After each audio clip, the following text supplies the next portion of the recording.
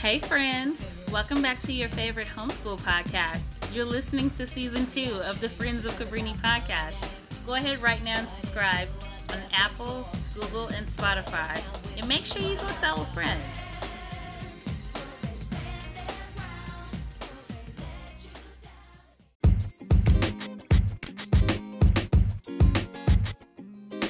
Welcome back to the Friends of Cabrini podcast.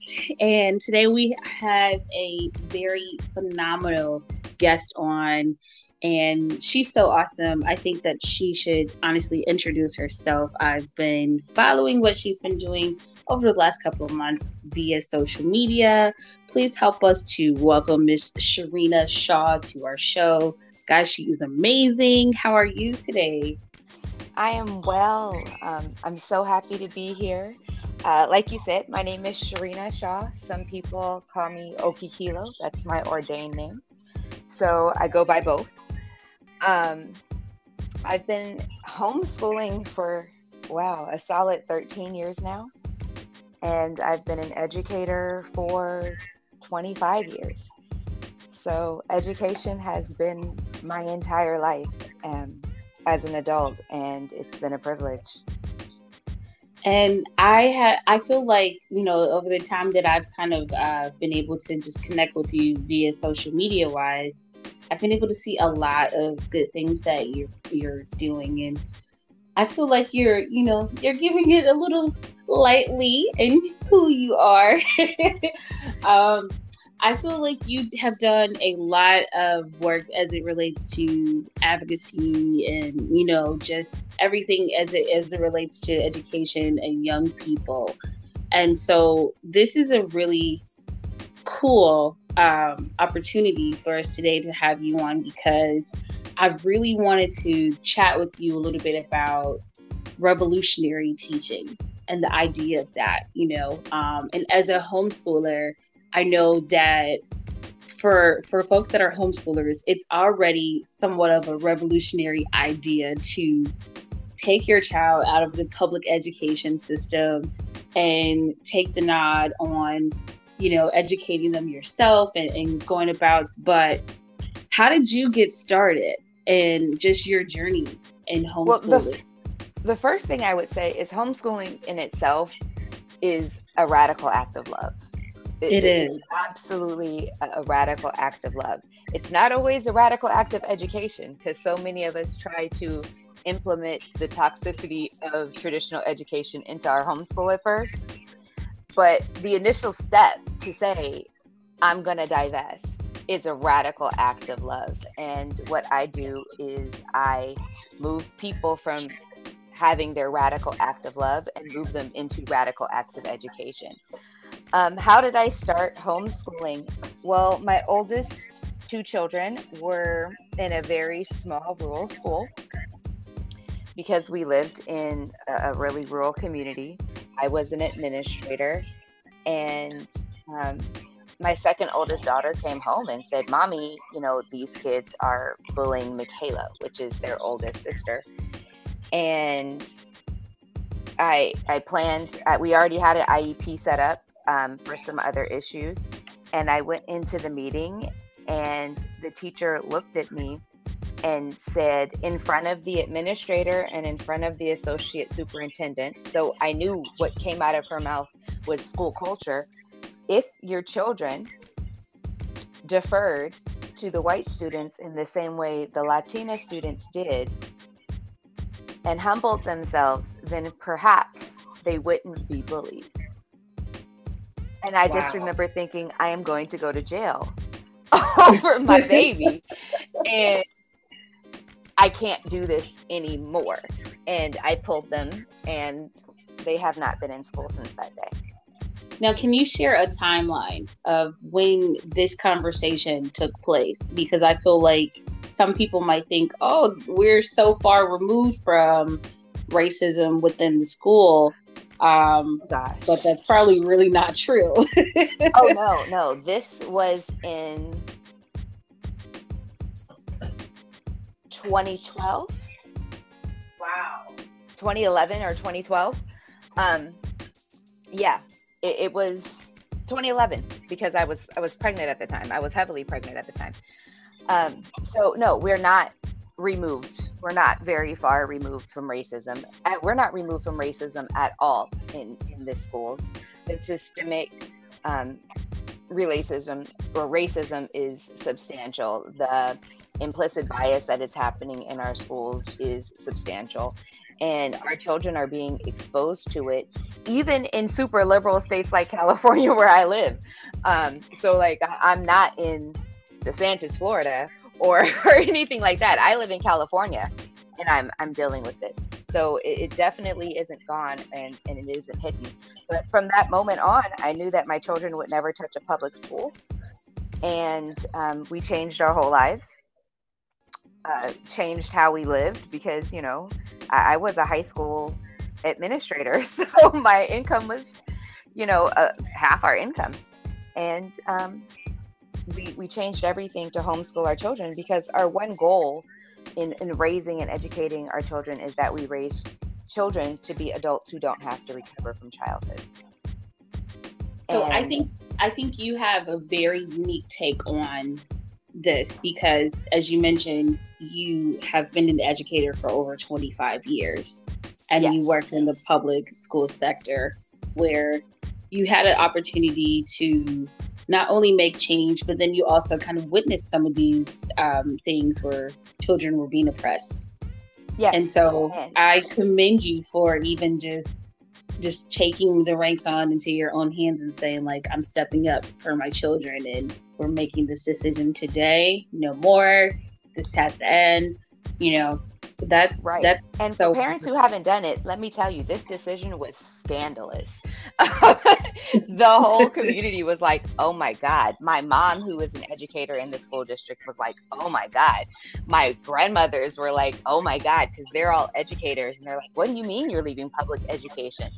Um, so it was a really big deal. And a lot of people were really upset. And I remember at one point, my mom was like, well, how are you going to do that? And I was like, I'm in charge of 317 students. You think I can't handle these? Um, Now, so why do you think that there was that bit of hesitation and resistance on behalf of from your community on their behalf? Well, a lot of educators feel like when you leave or divest, you're turning your back on the system. And they take it as a personal vendetta against them. And it is not. There are a lot of really, really amazing educators in the public school system. A lot of them. Very few people come into the system with ill intent. But the system is broken. The system in which education publicly was founded, as it stands in the US today, was in preparation for World War, so that we could have a compliant workforce. That was the goal, a compliant workforce. It wasn't to create innovators. It wasn't to create dreamers. It wasn't to create whole, happy, independent thinkers. It was to create a competent and compliant workforce. And even the best of us, when we are in the system, we have to operate within the system, or we lose our jobs. We lose our livelihood. We lose our ability to do that work. So when I started to homeschool, it freed me. And for those people who are like, oh, well, homeschooling was probably easier because she's an educator, that's actually false. The most difficult transition in deschooling and decolonizing yourself happens with educators, because we're the ones who are most steeped in the system. So it took a lot of deep inner work to get to the point where we could homeschool, where the relationships with my children were valued and sustainable, because I wanted to be teacher. I wanted to be administrator. I wanted my kids to act like they would act at school, as if children at school have a good day every day. And they don't. Sometimes the kids are just flat out grumpy. Sometimes they're going through hormones, just like they would in a regular school. They have a bad day. And when your mom an administrator, and you are holding that public school dogma in your mind about how this should look and when you should do it and what should be done, then you're creating tense relationships between you and your children, which is why deschooling is so essential. So when you ask me, what is the one thing I suggest for new parents? Invest time in deschooling yourself and your children. Decolonize what learning looks like, because healthy children learn, and learning happens all the time.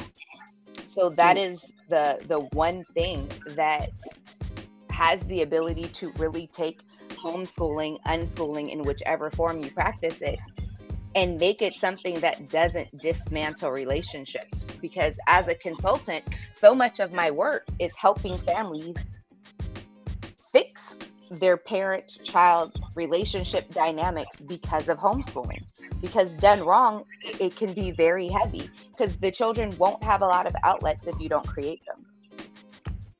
I love it. I love it. I told you this is going to be a good show.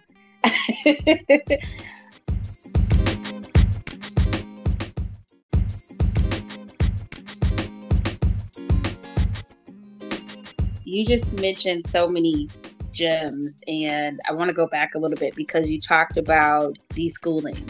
A lot of people are unaware of what deschooling should look like when they do make the transition.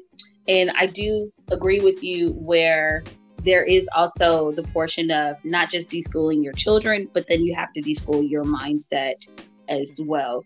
And I thank you for mentioning that. What was that piece of your journey like for you when you talk about your transition in deschooling your mindset? Oh God, it was torture. It was. So let me start by saying that I now have 6 children, ranging from 2 to 20. When we started, there was 4 of them. So when we started deschooling, I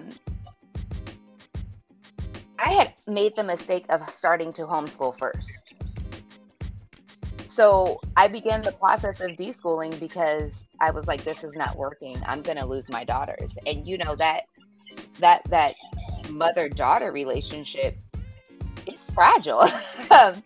You know, because especially when they're in their tweens and preteens, and you're trying to build that foundation for what it's going to look like for the rest of your lives. And I had to realize they are not happy.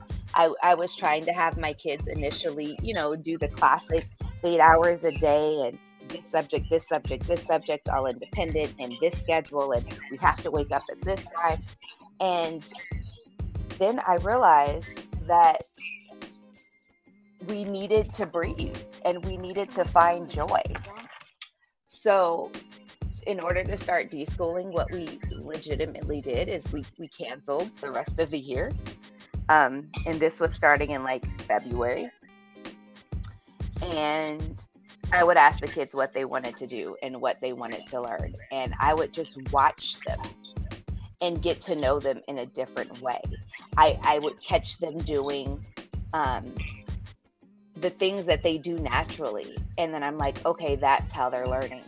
I would catch them smiling and laughing and finding joy. And I'm like, okay, that's what makes them light up. That's what makes them electric. You know, I would pick up brochures everywhere I went and just throw them around the house. And I would catch them like holding on to one. And I'm like, okay, that's where we need to go. That's what we need to do. And I began to start getting to know them in a different way. And then after about 2 months of them kind of being classic, you know, going through the classic deschooling process of kind of vegging out, watching a lot of TV, doing a lot of computers, all of a sudden during the day, you know, the TVs were off and they were picking up books and they were tending their garden and they were doing all of these other things. And then they'd say, Mom, I want to learn about. But now learning wasn't intimidating. It wasn't scary. It wasn't imposed on them. It was they wanted to learn. They wanted to love learning. And that's how that process moved forward. So that is how we started deschooling. Wow, that's awesome.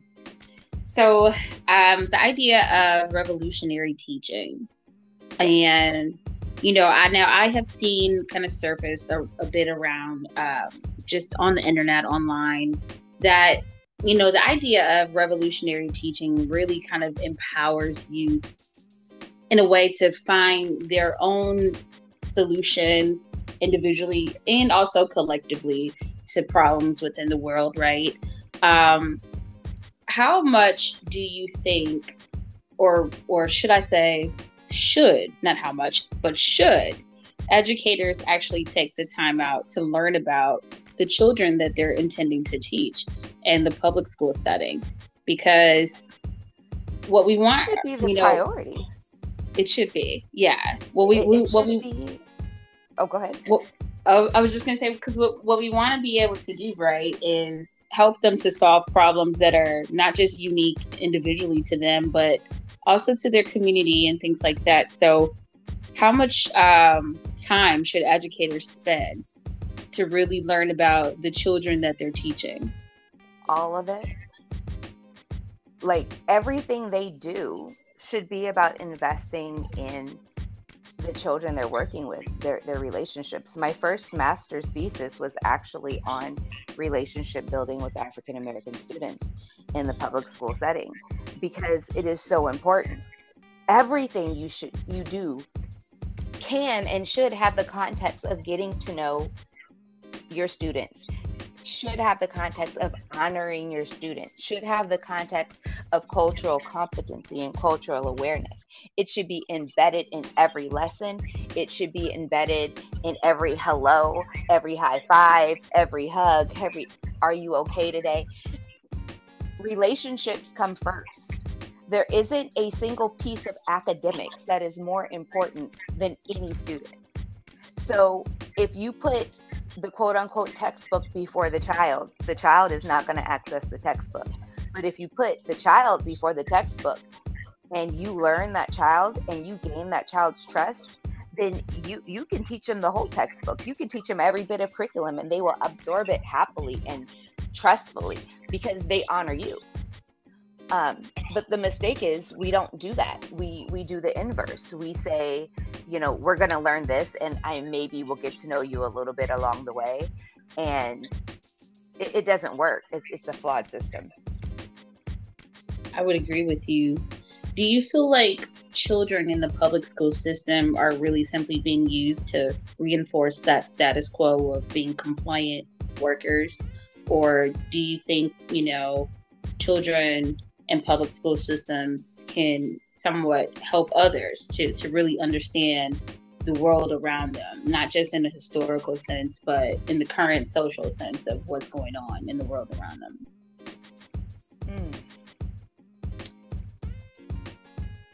Both. I think that children in the public school setting have a burden that children should not have to carry because it absolutely is a continuance of the status quo. And it should not be to the children to change that. The school system as it's set up is absolutely set up to maintain the status quo. There are some really amazing programs out there. Don't get me wrong. There are some really amazing educators out there. But at the end of the day, most of those programs don't have enough access to make a vast difference in terms of systemic change. And the only way that I really believe that we will make a broad difference is if we try to divest in the system. Because right now, what is happening is the school system is essentially mass propaganda, not necessarily political propaganda, but it's propaganda about what we're supposed to do. When we look at the school to prison pipeline, my children have never and will never ask to use the restroom, even in public school. They listen to their body, period. But even that type of control is a form of conditioning. When you have to ask permission to go to the restroom, when you have to ask permission to eat because your body is hungry, when you have to ask permission to move your body because you need sensory input, all of those are form of control, and those form of control teach them that they are not in control of their person or their destiny. And that is the part that concerns me the most. Wow. So, as an educator, previously in the public education system, were there some things that you saw within your own classroom? I know we mentioned earlier about some of the things that you saw your own personal children were experiencing, but what about those little babies that you had in your classroom? My babies weren't little babies. My specialty was continuation education. So I had the privilege of working with the older kids and a lot of the kids that everyone else had given up on. And I loved every moment of it. Like, I am still in contact with most of my students. I'm actually supporting several of them in homeschooling their own kids now, which is the biggest privilege of my life. They still message me like, teacher, and I'm like, what can I do for you? So, and then some of them didn't realize how young I was when I started teaching, because they're like, wait, we're only 11 years apart. And I'm like, yep. Oh, wow. So, yeah, because I started teaching when I was 22 in a continuation high school. So, the kids that I had the privilege of working with and dealing with, and there was a lot of anti-trauma that we had to do with a lot of them. They already felt like no one cared. They already felt undervalued. They were almost all BIPOC. 33 of my children had children. 33 children, 33%, 1 in 3, had a child.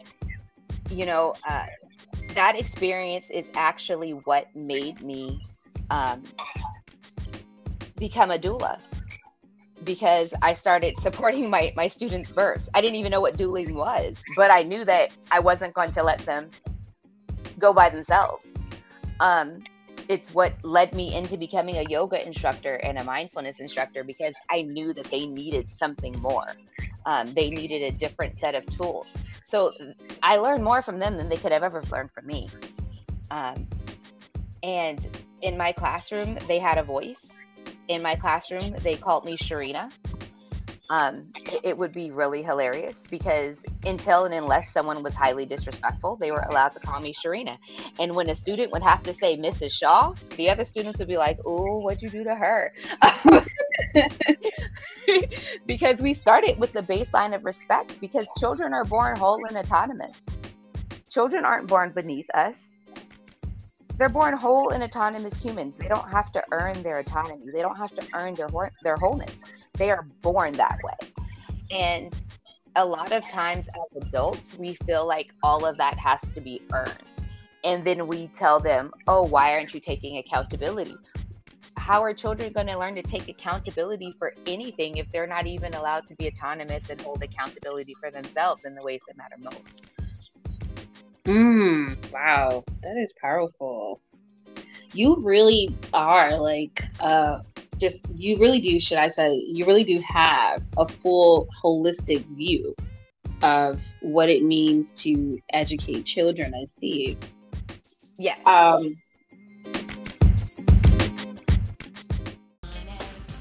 Are you enjoying this episode?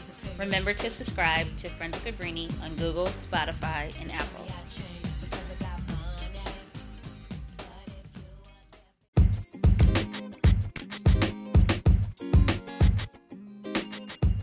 My families that I work with or do the workshops I do, all of our workshops are entitled Homeschooling with Head and Heart, because so many people walk into this life experience, because homeschooling is not just a form of education. It's not just a lifestyle. It is a life experience that will impact the rest of your life.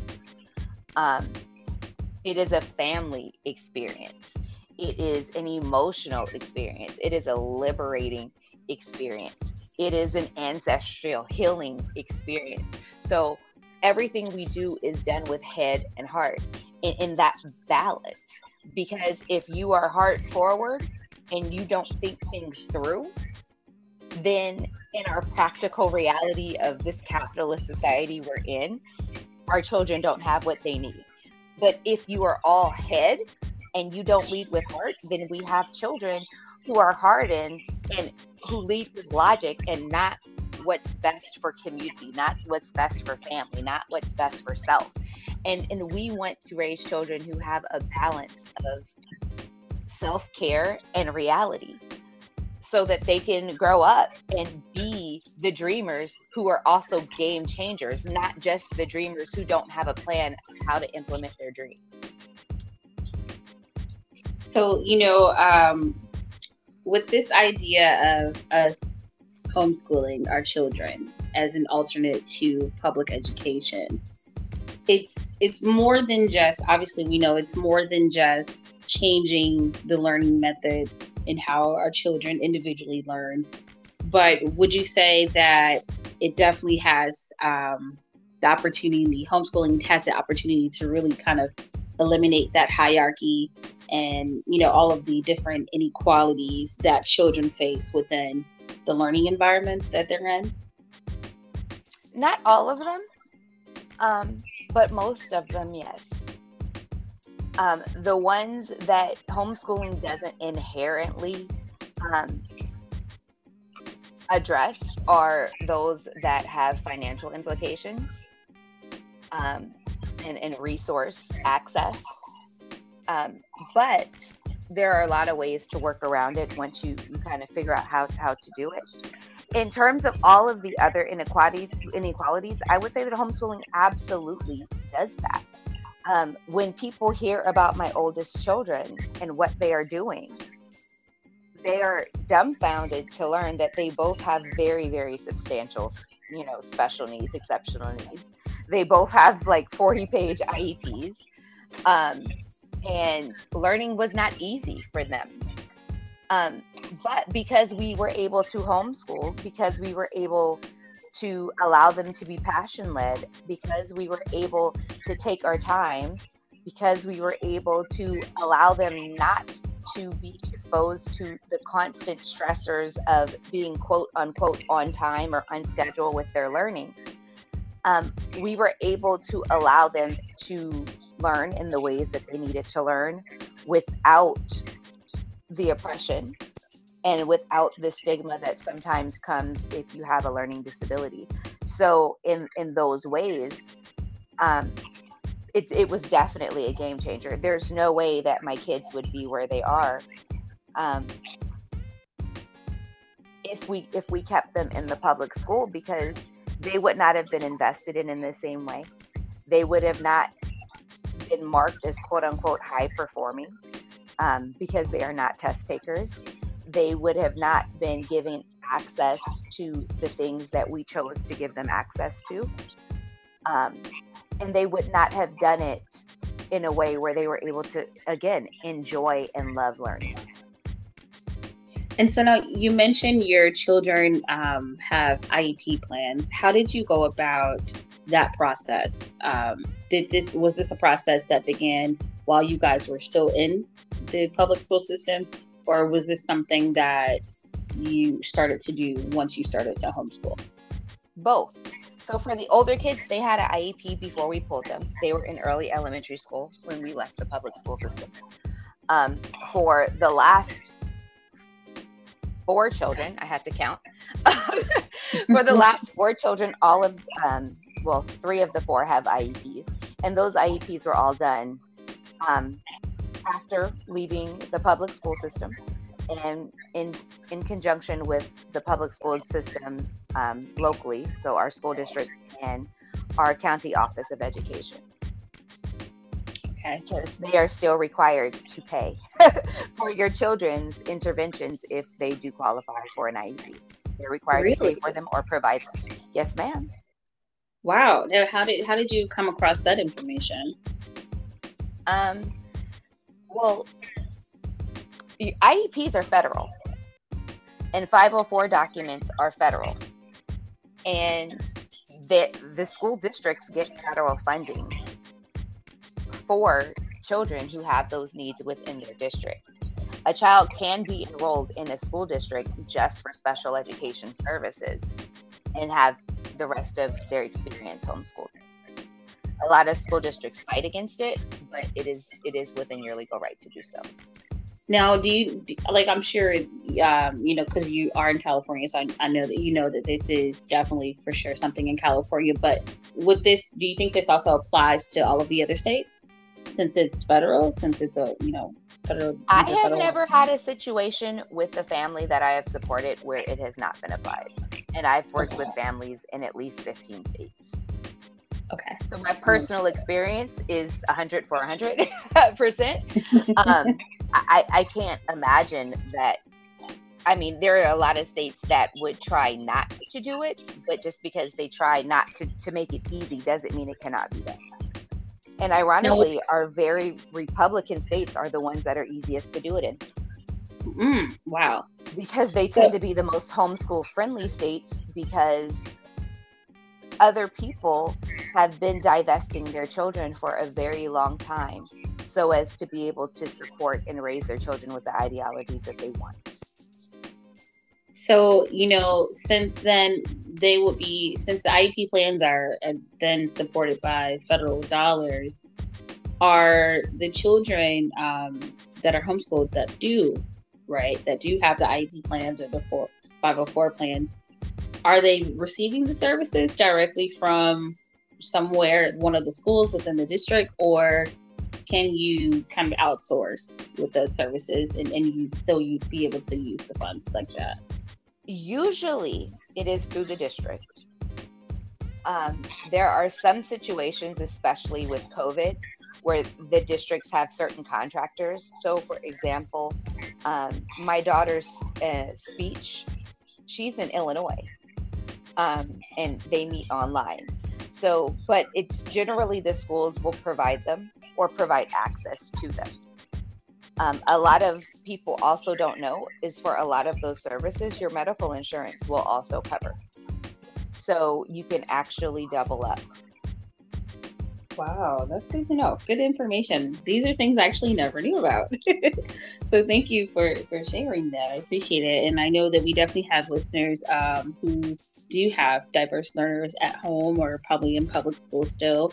And so these are all definitely good things that should be shared and should be known. And so I'll note it because a lot of people think that my older children, their diagnoses are minimal, and they weren't. So I have 4 children on the autism spectrum. I have ADHD in my home, dysgraphia, dyscalculia in my home, dyslexia, executive functioning disorder, reading delay disorder, root memory retention disorder. So we're dealing with a lot of things, and homeschooling gives us the time to teach them to learn in the way that their brain accesses the learning. And once we can ensure that they learn how to learn, then it's no longer the same obstacle. So for the first initial step, right, into figuring out what type of learner that you have, what is the testing process, I guess, for families that are currently homeschooling, but they have not been able to do an IEP plan, say with a public school? What should that testing process look like for them? There's 2 ways that people can do it. Some people go to their doctor and ask their doctor for a referral to usually an autism clinic or some kind of special education clinic. Do remember that pediatricians do not diagnose those things. They can have an inkling, but the diagnosis it usually takes quite some time. In terms of the testing, it's several hours. Or you can go to your local school district and put it in writing that you would like to request IEP testing, and the school district will test them. But I don't want to confuse people with an IEP process and how children learn. All students and parents who consider homeschooling should know how their children learn. IEPs are put in place to build a bridge to help students who otherwise could not access grade appropriate learning to gain access to said learning. Okay, wonderful. I think I agree with you. I think they should know that. Definitely know how your children learn at home. And So that I know, happens in deschooling. When you start to yes, deschool, you will learn that. yes, you do. And so, I know we mentioned about if homeschooling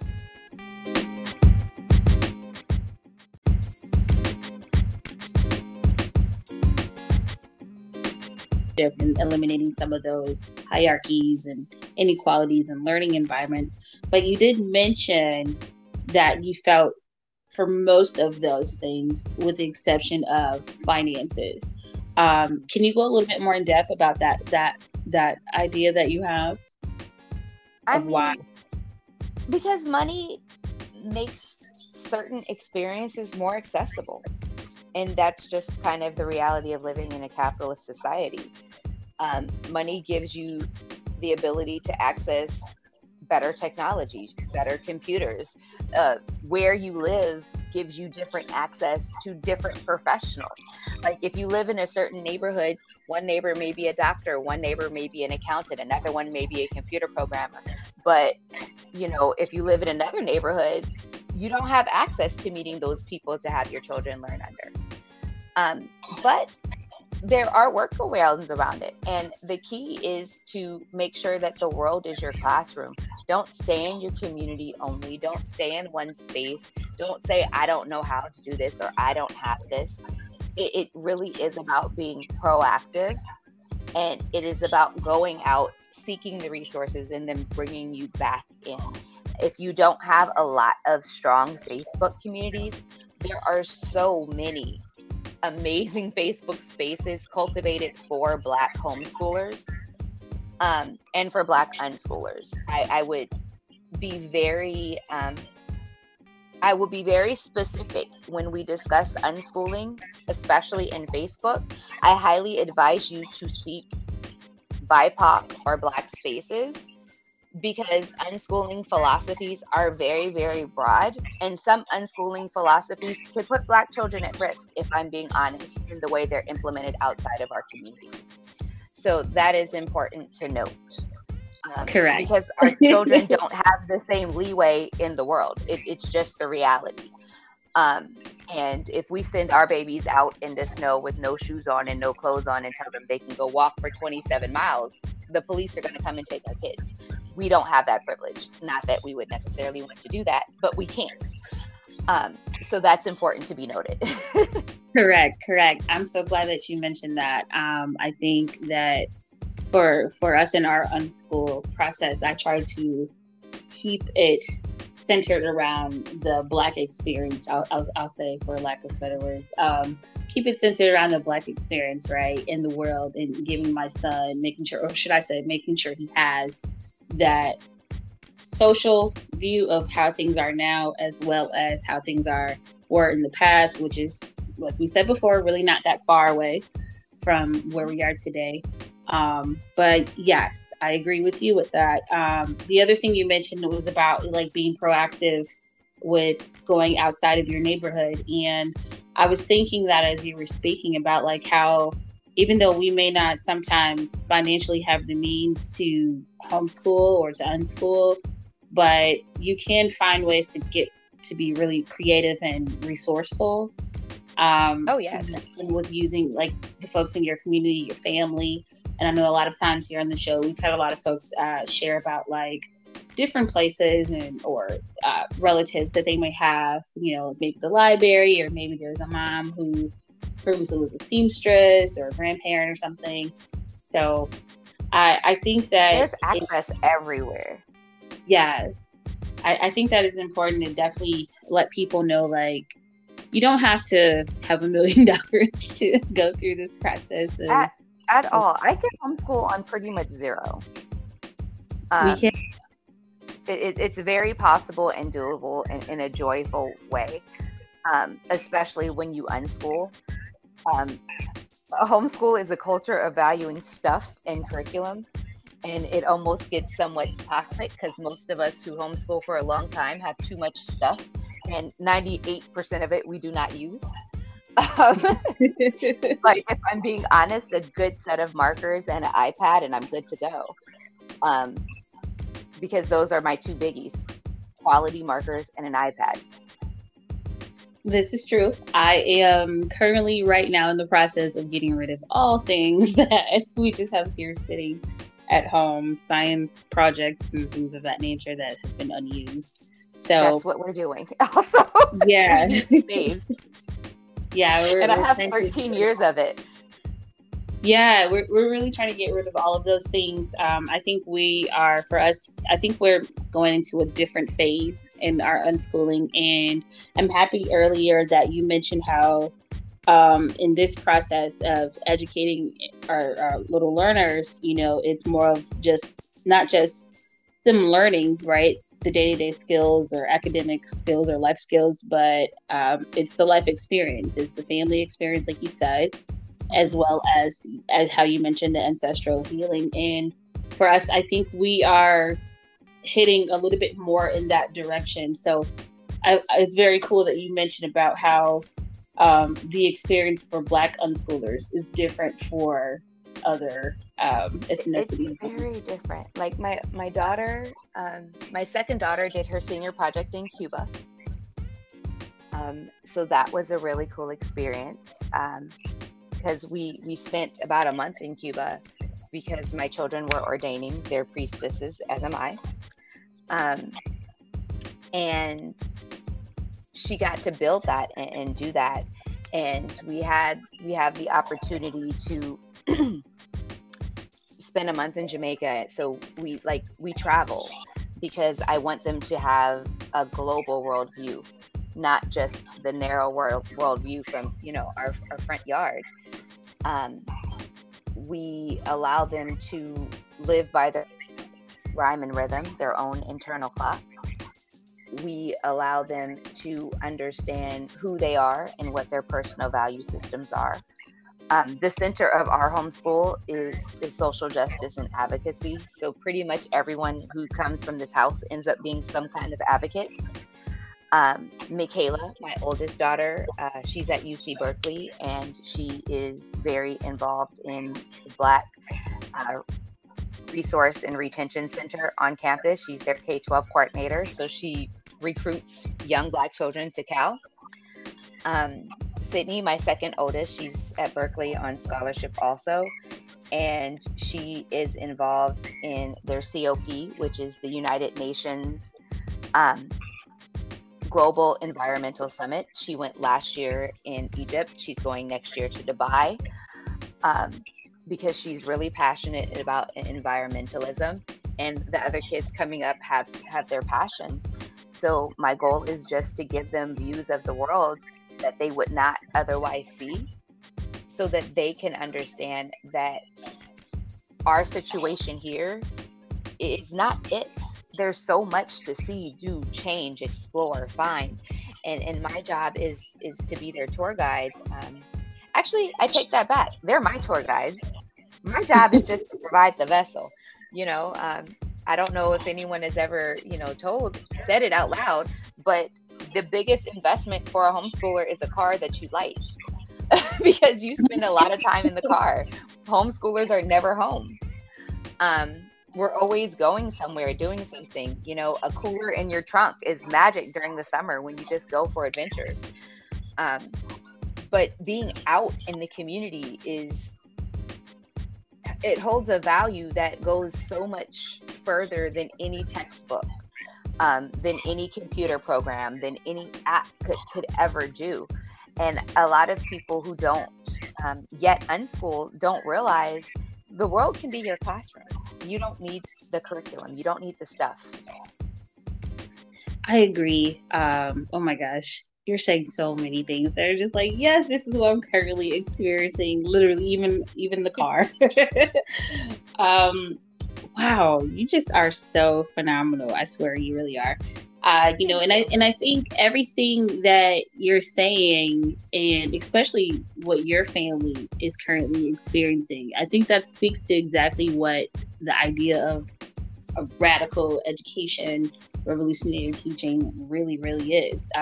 Allowing your children to really just draw their own conclusions, as you said, just see the world around them, get involved in the world, not just politically, but just get involved, right? Have a why, allowing them to see that they do matter and they do have a voice in the world and they can actually make a difference outside of just their family, but in the neighborhood, in the world in general. So I think that it's phenomenal that your children are doing so many amazing things. Wow, United Nations. And when you said finding your why, that is so important for parents, that I actually have taught multiple day workshops for prospective homeschool parents about finding your why. Because if, as the homeschool parent, you don't understand your why fully, you can't execute this well. And unfortunately for us, so many of us, our why is fear, and that can't be our why. And have this be successful. That can be what was our push to make the leap, but it can't be the core of why we get up and do what we do. Schooling is not easy because kids are kids, and sometimes they frustrate us and they anger us and they make poor decisions, and you just want to be alone and you're out touched. And if your why is fear, it's not going to sustain you when you are just done as a human. Right. Do you think it's internal? Do you think it's possible as a veteran homeschooler that you can lose sight of why you initially start, like why you're doing it? Or do you think that sometimes as veteran homeschoolers, we might need to be kind of like pushed back or get a new awakening of how to stay with the process? I return to my why every year. Okay. Every single year. And when I didn't, those years were harder. I was less okay as a person. And when I am less okay, like, yes, everybody's needs were met. But if I'm walking around on anxiety, like shaking, the whole house has that vibe, right? So constantly returning to your why. Like, my why is simple. I aim to raise children who don't have to recover from childhood. I want them to be healthy and whole. Like, I don't advocate wellness. I advocate wholeness. So we want them to grow up to be whole, healthy humans. And that is my why. And it's been my why for several years now, probably about 7 or 8 years, because it changed. As my kids started getting older, I realized the long-term potential of, I'm the one who's setting the foundation for everything here. What do I want for them? And at first, it was the homeschoolers that I now actually kind of have a hard time with. They're like, oh, I want them to be geniuses. I want them to finish college early. I want them to do this. And now I'm so against all of those things. Because just a 14-year-old has no business at a four-year university. Like, you're robbing them of their childhood. Just because they are brilliant doesn't mean that they deserve to be robbed of childhood. Now, did my children graduate from high school with ample college credit? Absolutely. They were able to go to college as a sophomore and a junior. Am I still giving them 4 years to finish college? Absolutely, because they deserve to have that whole experience. I didn't have them take those classes so they can be rushed. I had them take those classes so they can be free, so they can go study abroad, so they can take a reduced course load if they needed to, so they can take the art class that they really wanted to take. We do for our children so we can free them, not entrap them. In my household. So finding your why and knowing it, like from the inside out, like as a mantra, is so important. And that's why I ended up having to dedicate a workshop to it, because I found myself saying the same thing constantly to parents and in my Facebook group. And it was just like, okay, I can't say this anymore. I have to dig deeper because they're not getting it. So finding your why is critical. Wow. Now you're talking about wholeness, and the thing I'm wondering about is, we say that we want our children to be whole, well-rounded, and to be able to lead healthy and wonderful lives in their own right. Mm-hmm. How do you as a parent center yourself from being overwhelmed in the journey, right? Because a lot of times I like to think that as a parent, I'm not necessarily leading and telling my son what he should focus on or what he should learn, but I'm more so a partner in his educational journey and just partnering with him in life in general. How do you center yourself to make sure that you're not involving your child or connecting them to things that are maybe toxic or things that are oppressive for them? One, we communicate a lot in this house, and the older children have earned the right to say, Mom, if they see something that I'm doing with the younger kids, or they realize something that maybe I did wrong, we have that relationship where they can be like, so remember when this happened when I was 14? I didn't like how you responded to that. And Kendall's 12. So can we talk about how you would handle that for her?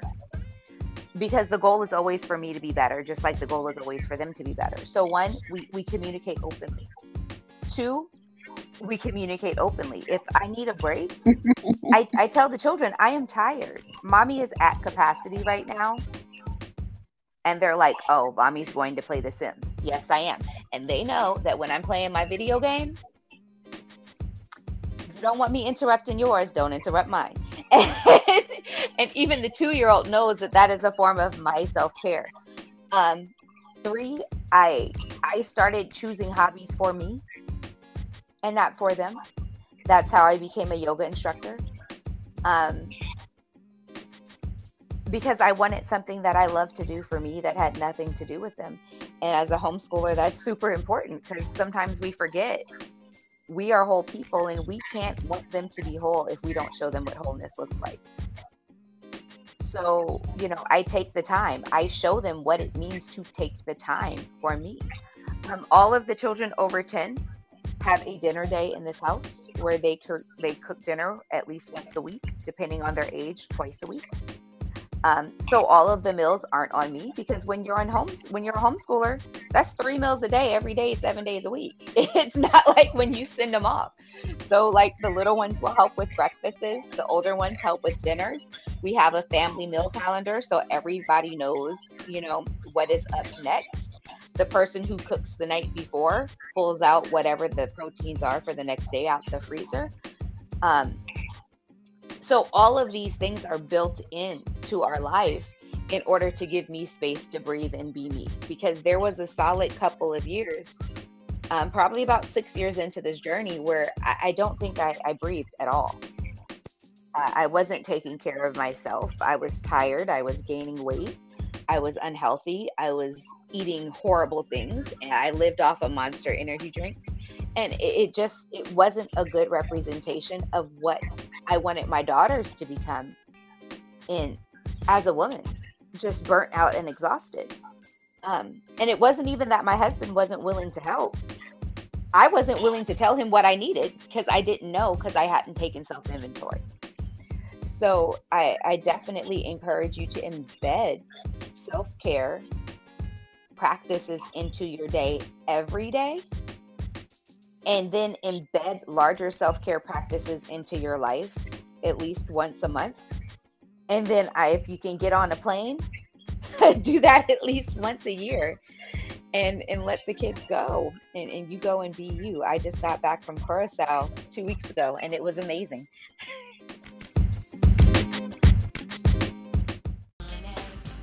Are you enjoying this episode? Remember to subscribe to Friends Cabrini on Google, Spotify, and Apple.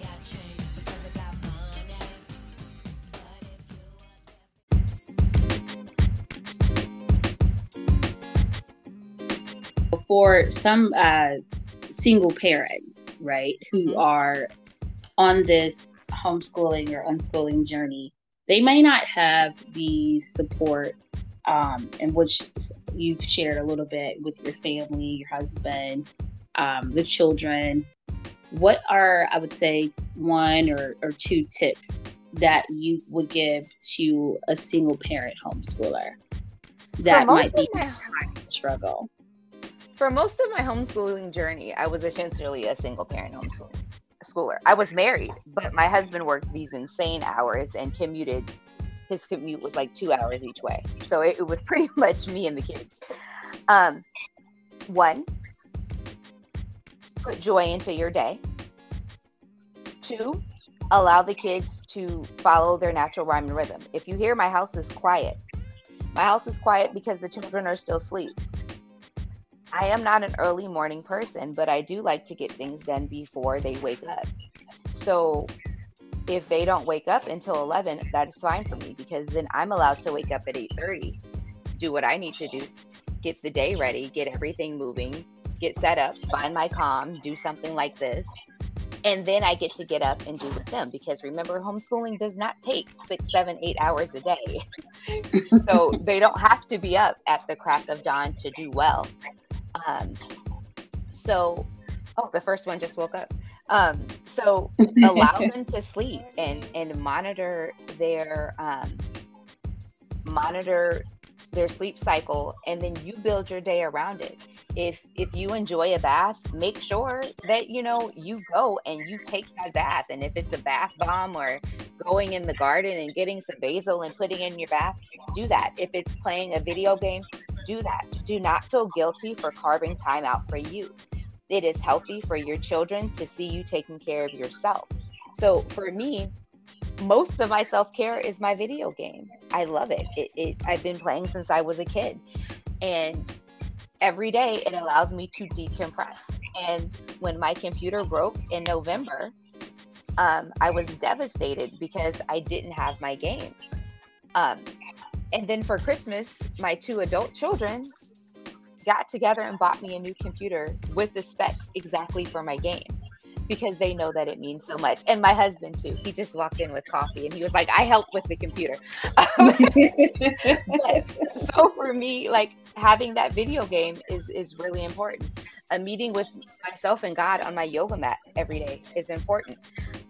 So whatever it is that brings you joy, don't forget it. If it's a garden, start with a windowsill garden or a shoebox garden and put it on your porch or your patio and just start doing the little things that bring you joy because your children are going to watch you be joyful and that makes them joyful because joy is contagious.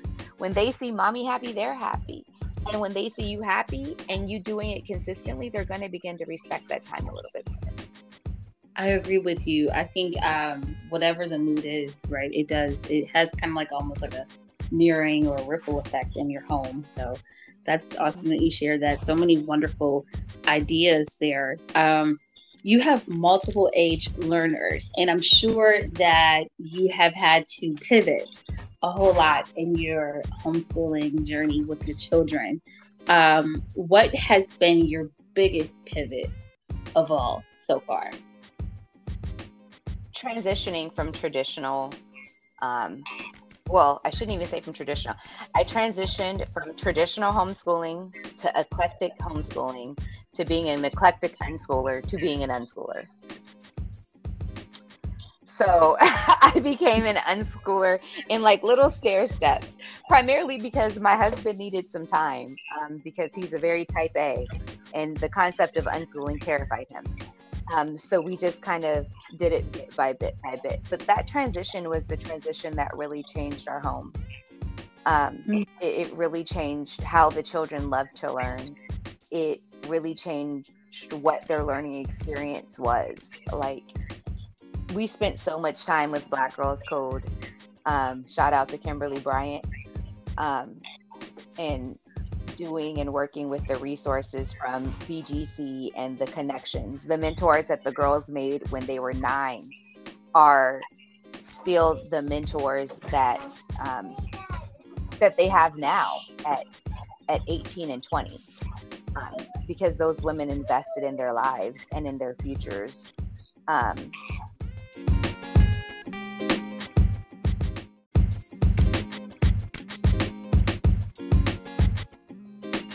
Unschooling has been the biggest blessing. Allowing the children to be free to lead, and learning to lead at a very young age has been a blessing. Allowing them to have bodily autonomy was a blessing. If you've never read Akilah Richards' book, Fear of the Free Child, please do. She had a quote in there that said something along the lines of, "My children are not continents to be colonized. They are their own free and sovereign nations." And that is why we unschool. Wow. How important is diversity and cultural representation to your family? If I'm super honest, it's not. My house is Black centered, unapologetically. A lot of diversity happens because they have an interest in cultures and cultural awareness and things like that. So from that perspective, it matters. But in terms of what we seek out Black spaces. That being said, we're in California and it's already very diverse, but Black spaces are harder to find. So the focus is Black spaces, Blackness, being advocates for the Black community. Because that's what I do for a living. So that's just kind of what they're super involved in. So diversity has definitely played a role, but it has not been the central focus of our homeschool. Got it. And so I know you've mentioned a little bit about your older two children, and now they are both college age learners. And so I'm sure some of our listeners are probably wondering, how do you transition from high school to college in a manner that's not very similar, right, to the traditional way of how public schools graduate children and go about doing things. Were there any sorts of testing that they needed to complete or do with the state of California in order to start the process of college applications and things of that nature, or maybe with the scholarships that they've received?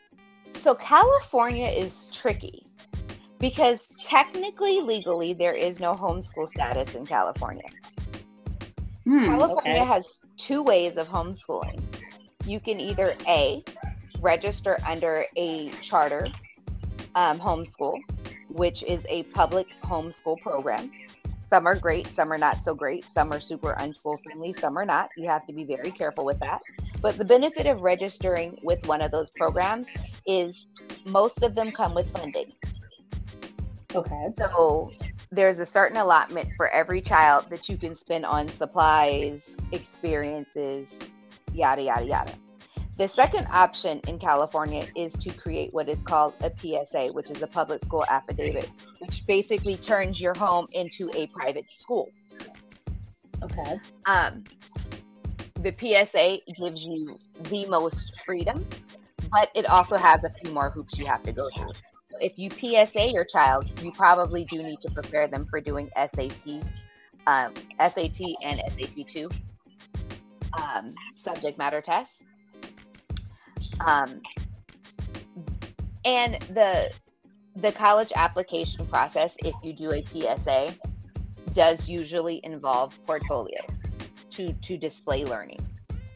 If you go through the homeschool charter programs in California, most of those are actually WASC accredited, so there are no initial or additional hoops to jump through. In addition, in relation to how we transferred, we actually flipped their high school model upside down. So the classes that most students take in their junior and senior year in high school is what our children take in their freshman and sophomore years. Okay. And then we would partner it with the freshman and sophomore classes for kind of a cross-curricular approach. By doing that, the subject matters that really matter in life, because when you think about what kids really need to understand, they need to understand government, they need to understand economics, and they need to understand finances.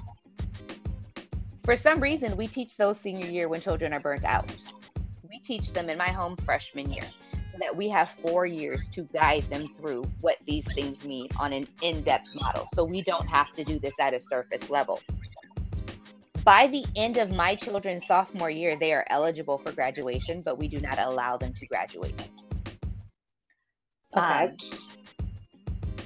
In that sophomore year, they start taking classes at the JC if they choose to do so. Because in the state of California, as with most states, if you are in high school in the state, the junior college or community college is free, and it does not count against your long-term financial aid cap. So you know how when you go to college, there's only semesters of financial aid you can get. Those free semesters don't count against that. Okay, wonderful. That's good to know. When they're in high. Yes. So like Sydney is the one who is in her first year at Berkeley right now. She finished high school with an entrepreneurship degree. While she didn't really take any formal high school classes, she took the college classes for the entrepreneurship degree. Michaela opted not to get a degree, but she ended up transferring with 40 units, which is the equivalent of an AA degree, but she was taking the classes that she wanted to take for the major that she was taking in college. So both of them were able to transfer, well, not even transfer, to start college with an abundance of credits. So because they had been taking college classes for 2 years prior to going to college, the transition was absolutely seamless. Their first semester of college classes, I took the classes with them. I registered myself, took the classes, which it actually never hurts because if you're in school for 6 units, your student loans are deferred. So I was not mad because I will be in 6 units every other semester until the day that I die because I'm never paying these student loans back. So I take classes all the time anyway. So I took the classes with them so we could monitor them. I always suggest to parents for the first semester taking classes, I highly suggest you put your kid in an online class or a hybrid class because the online classes are much more structured. Everything is written. All the due dates are written. They can easily follow along, see what's due, see how it's due, and kind of get in that habit of having that accountability. Whereas when you take the classes in person in college, you're not going to get everything in writing. So sometimes for younger kids, it's harder for them to realize what is being fully asked of them. Okay, that's good to know. Some really good tips there. I'm curious though, like, did you create their transcript, or is there a model or something that you kind of had to follow in order to submit and things like that? Yes, we created their transcripts. As much as I am not a fan of HSLDA, their transcript programming is pretty amazing.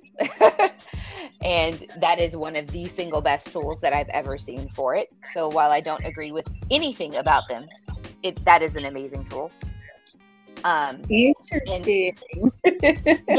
I have not seen a tool that is as thorough anywhere else because it easily allows you not only to create the transcript, but to create the transcript summaries for the classes and all of those things. That is just, I mean, I'm capable of doing it on my own because I was an administrator, but most people, it's really difficult to create all of that from scratch, especially for certain high caliber schools. They don't only want the transcript, they want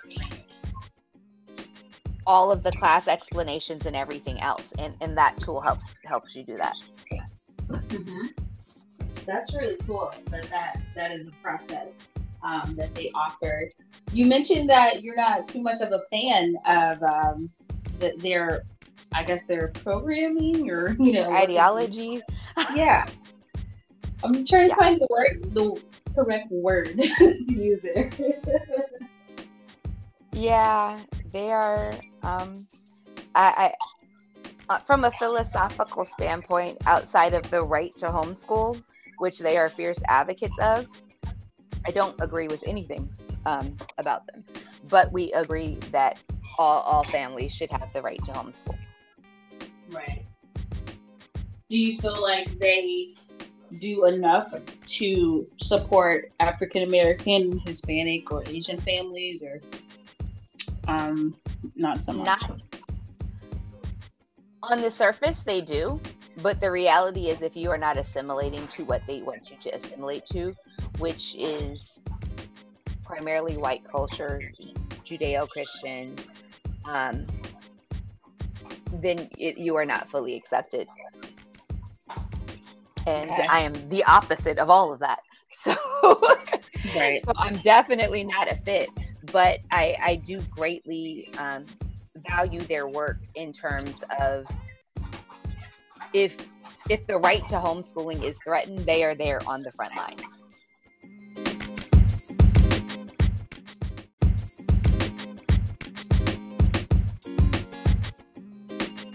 And it's important to know if these rights are being threatened where you are. And if you follow them, you will find that out. Correct. That's true. I agree with you on that one. Awesome. So see, I hear you have a little one there. I know you said that your little ones are, well, not quite so little, right? Because you have a 20-year-old. My So children are 20, 18, 17. My bonus baby is 17, my nephew.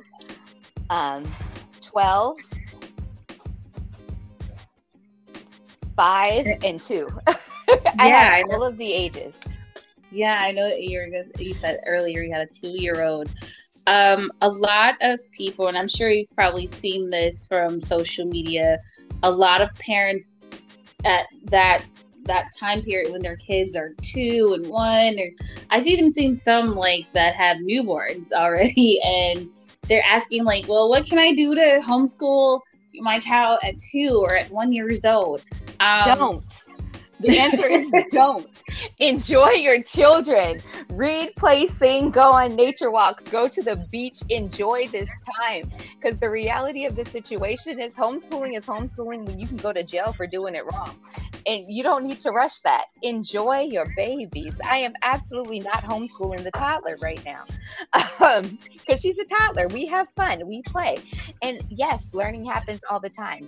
Yes, you are your child's first teacher, but homeschooling is a legal status. And so many people forget that it is a legal status.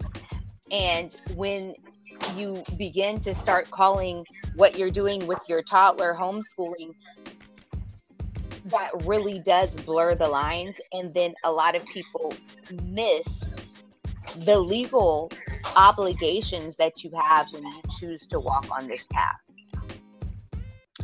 Just like there's a dramatic difference between, a daycare provider and a teacher. Are they both educators? Absolutely. But the legal requirements of what is expected is different. Correct. I agree. And so with your 2 and your 5-year-old, I'm sure you guys do a lot of play things or play learning. I don't want to say play things. I'm sure you guys do a lot of learning through play. What are some of the things that you've seen that they kind of love and just are infatuated with at this age? Their gardens. Each one of the children have a little kiddie pool. And they create their own gardens. And during the spring and summer, they're able to harvest their own food and make their own salads for lunch every day. By the time they're Amethyst's age, she's able to tend the garden completely by herself. She's 5 now. So their gardens are a really, really big one. Yoga. The children all have an independent yoga practice. By the time they're about 5, they're able to practice without me because they've done it so much. There are a couple of really amazing BIPOC yoga books for children. One is called I Am Peace. Another one is called Good Morning Yoga and Good Night Yoga. So we do a lot of yoga. Audiobooks make learning accessible to all the kids. So you can have really, good challenging reads for your older kids, but the younger kids can still be into the storyline. So think Children of Blood and Bone, Harry Potter, things like that. The older kids can be reading and doing projects on it, and the younger children are just caught up in the whimsical world of it. So audiobooks have been clutch. We love a good audiobook. We do a lot of art, a lot of painting, because if the older kids are doing like a mapping the world project where they're creating their own atlases, the younger kids can be painting and doing those other things at the same time. So we just really do allow them to have the space to learn and to have access to the things that they want to learn and touch and feel. And we don't glorify busy here. We allow them to have downtime. We allow them to rest. And because a lot of parents are just anti-rest, and I don't know why. And then they wonder why as adults we don't know how to rest because culturally, you know what, we weren't allowed to. I think, and I'm glad you mentioned that, because I think it has something to do with the psychological mind, like of knowing that when the kids are in the public school setting, it's do. They shift between classes, at least at some of the schools and things like that. So they're always having to do something. And I think that speaks back to what you were saying earlier about deschooling your own mindset. Mm-hmm. So I'm glad you mentioned that. Rested children are children who learn. Like, think about it. Do you learn new things well when you're exhausted and always thinking about the next thing you have to do? No. We probably feel more overwhelmed, I feel like, than anything. Yeah, exactly. Awesome. So you did mention that you have a young man there as well. And we definitely know for sure that the educational experiences of two, okay. My nephew and my son. Wonderful. So the educational experiences of young men are completely different from those of young women, especially in the public education system. Are you doing anything unique with your boys there to kind of help them to journey through their homeschool process as well? But, anything, I guess, that you would say other African-American families or families of color should probably kind of implement as well? My son, his is most certainly different because he is on spectrum. His classification would be considered moderate to severe. So there is a lot of changes that happen with him. My nephew, my sister-in-law and I decided to pull him out of the public school system in his sophomore year. So he's been with us for almost 2 years. He graduates in May. So proud of him. Nice. And for him, the process for him was a steep learning curve because I didn't have as much time as I would normally have to like decolonize and change what learning looks like and make things joy-led. But for them, it is a lot of giving them space and access because Black men aren't allowed that space to be. When you see a bunch of Black boys sitting around somewhere, it's loitering, right? Right. So for him, just the concept of being in a space where it was a safe space educationally, being in a space where he was allowed to fail because failure is important, and then allowed to recoup that failure, so no one's going to give up on you because you didn't do well on this. No one is going to walk away from you because you didn't do well on this. No one is going to turn their back on you because you didn't do well on this. So that concept of knowing that I am safe has been a substantial role for him. That concept of knowing that you have options in your future that had never been presented to you, had never been presented to him. How do you teach them, or how do you encourage them to have that confidence in themselves as young men growing up in the world, and there's so many things that I'm sure they witness or they see from maybe their own peers or, the news or social media. How do you encourage them to just kind of stay focused and to really be confident in who they are as young men that will soon be adult men in the world and probably fathers and husbands in their own right? We remind them of who they are often and loudly and from our heart. We let them know that they have been seen. We let them know that they are honored. We let them know that they are everything that they are supposed to be, and more. And we do it consciously and consistently from the time that they are little. We let them be, and we allow them to have the expressions that they need to have. Like, my nephew is this incredibly talented writer, and he'll write something for me, and sometimes I can barely even read it because of all of the ways he writes his language. So then I finally get through it, and the story is amazing, and I'm like, okay, can you write it in standard English vernacular now, so we can like compare and contrast? So then he'll do that, and then we say, okay, so if we were to publish this, where is the middle ground? Where do we make this so this story is relevant and it has the relevant language for your community and who you're meeting, but so it's readable for the average person? And that is how we help him realize that his natural gifts can also be the talents that he uses for his future, because he's very interested in becoming a writer. So we just do things to value and to uplift them. And like I said, failure is not a bad thing. It's an opportunity for more learning. And that is what we embed in them. So it took a while, but now that fear is no longer there.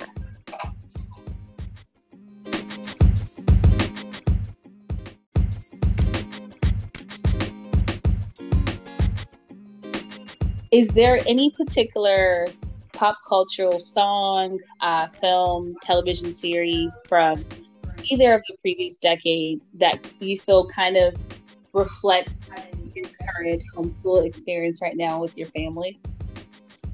Blossom. Blossom. Awesome. I love Blossom. Yeah. Either that or Punky Brewster. Okay. Why did you choose those two? I would honestly say Punky Brewster more than Blossom, now that I think about it. And it's because they're just children who are allowed to be themselves. They were allowed to be free. Punky Brewster was always the one who kind of stood up for the underdog. She was always kind of the advocate. And there are other shows that definitely have themes in what we do, but so many of those shows are heavy, because the African American experience is heavy. But I refuse to let that be my homeschool experience. So I'm going to go with Punky Brewster. Nice. I love it. For us, I think it will be Smart Guy, because I love it. I'm literally realizing that my son is literally a smart guy, and not like, of course I knew academic wise, right? He has a wealth of intelligence, but I would say in the last 3 weeks or so, I have really truly witnessed his emotional intelligence. Yes. and how he's able to handle situations and conversations that typically we would say children should not be involved in, or they should not be experiencing or know anything about. But he's really very healthy and well-rounded, and he's able to really just have a strong level of emotional intelligence where I admire it, It's like, you just brought me joy, sis. Yes. Yeah, I admire it. He's really, teaching me things. And last night we had a conversation, I want to say last night. I think it was like 2 a.m. this morning. But just the way that he kind of speaks, I think, and his ideas when he shares, it just kind of enlightens me, and I'm just like, I don't know where this child came from. You know? That's the best experience ever. I'm so happy for you. Like Thank you. emotional intelligence, people don't realize how important it is, and it really should be taught purposely. Yes, and we've been going through a space in I want to say in the last year or so where confidence and things like that has been at surface, and I think it might just be because of his age at this time. I'm not quite sure, but I'm just really observing and noticing in the last couple of weeks, like he's handling situations very well. So much so, like where he can really give advice to adults who Yes, don't yes. handle their situations as well. I'm so excited to hear that. That I'm just legitimately joyful for you. Thank you. So yeah, that's why I would say smart guy.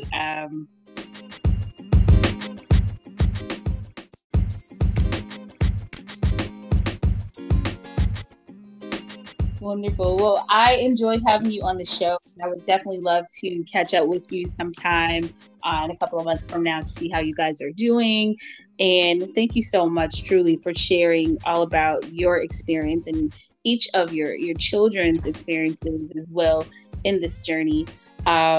Is there any contact information you would like to share where folks can kind of reach out to you if they are interested in consulting with you, or just yeah, you can on Facebook is where I primarily live. You can reach out to me at my group is the Melanin Unschooled Tribe. Okay. So I always love to have you there. We have really in-depth discussions, and I do workshops and retreats and intensives there. And then our page is Glitch Alchemy Education by the Melanin Unschoolers.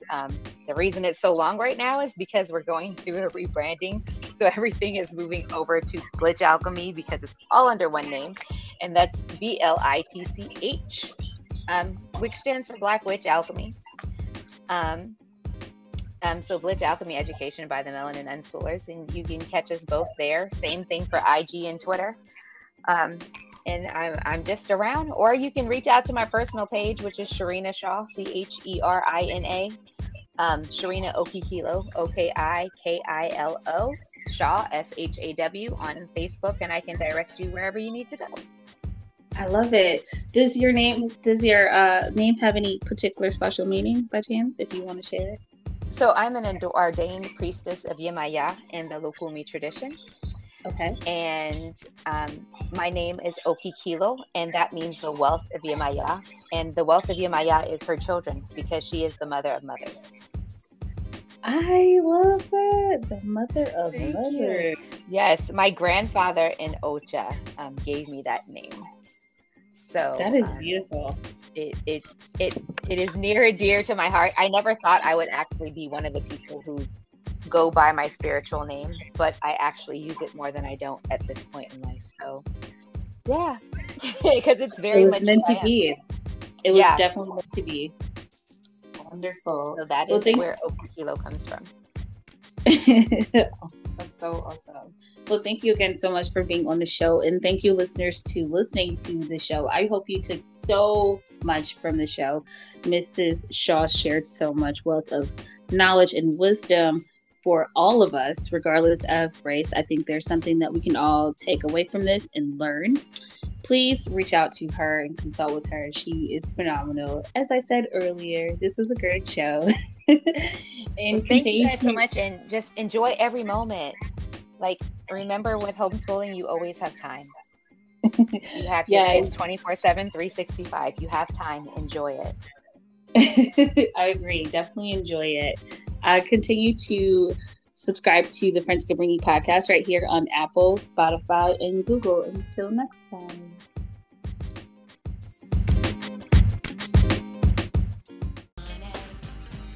Hey friends, so did you enjoy today's show? I know I sure did. Go ahead right now and subscribe on Apple, Spotify, and Google. And make sure you tell a friend.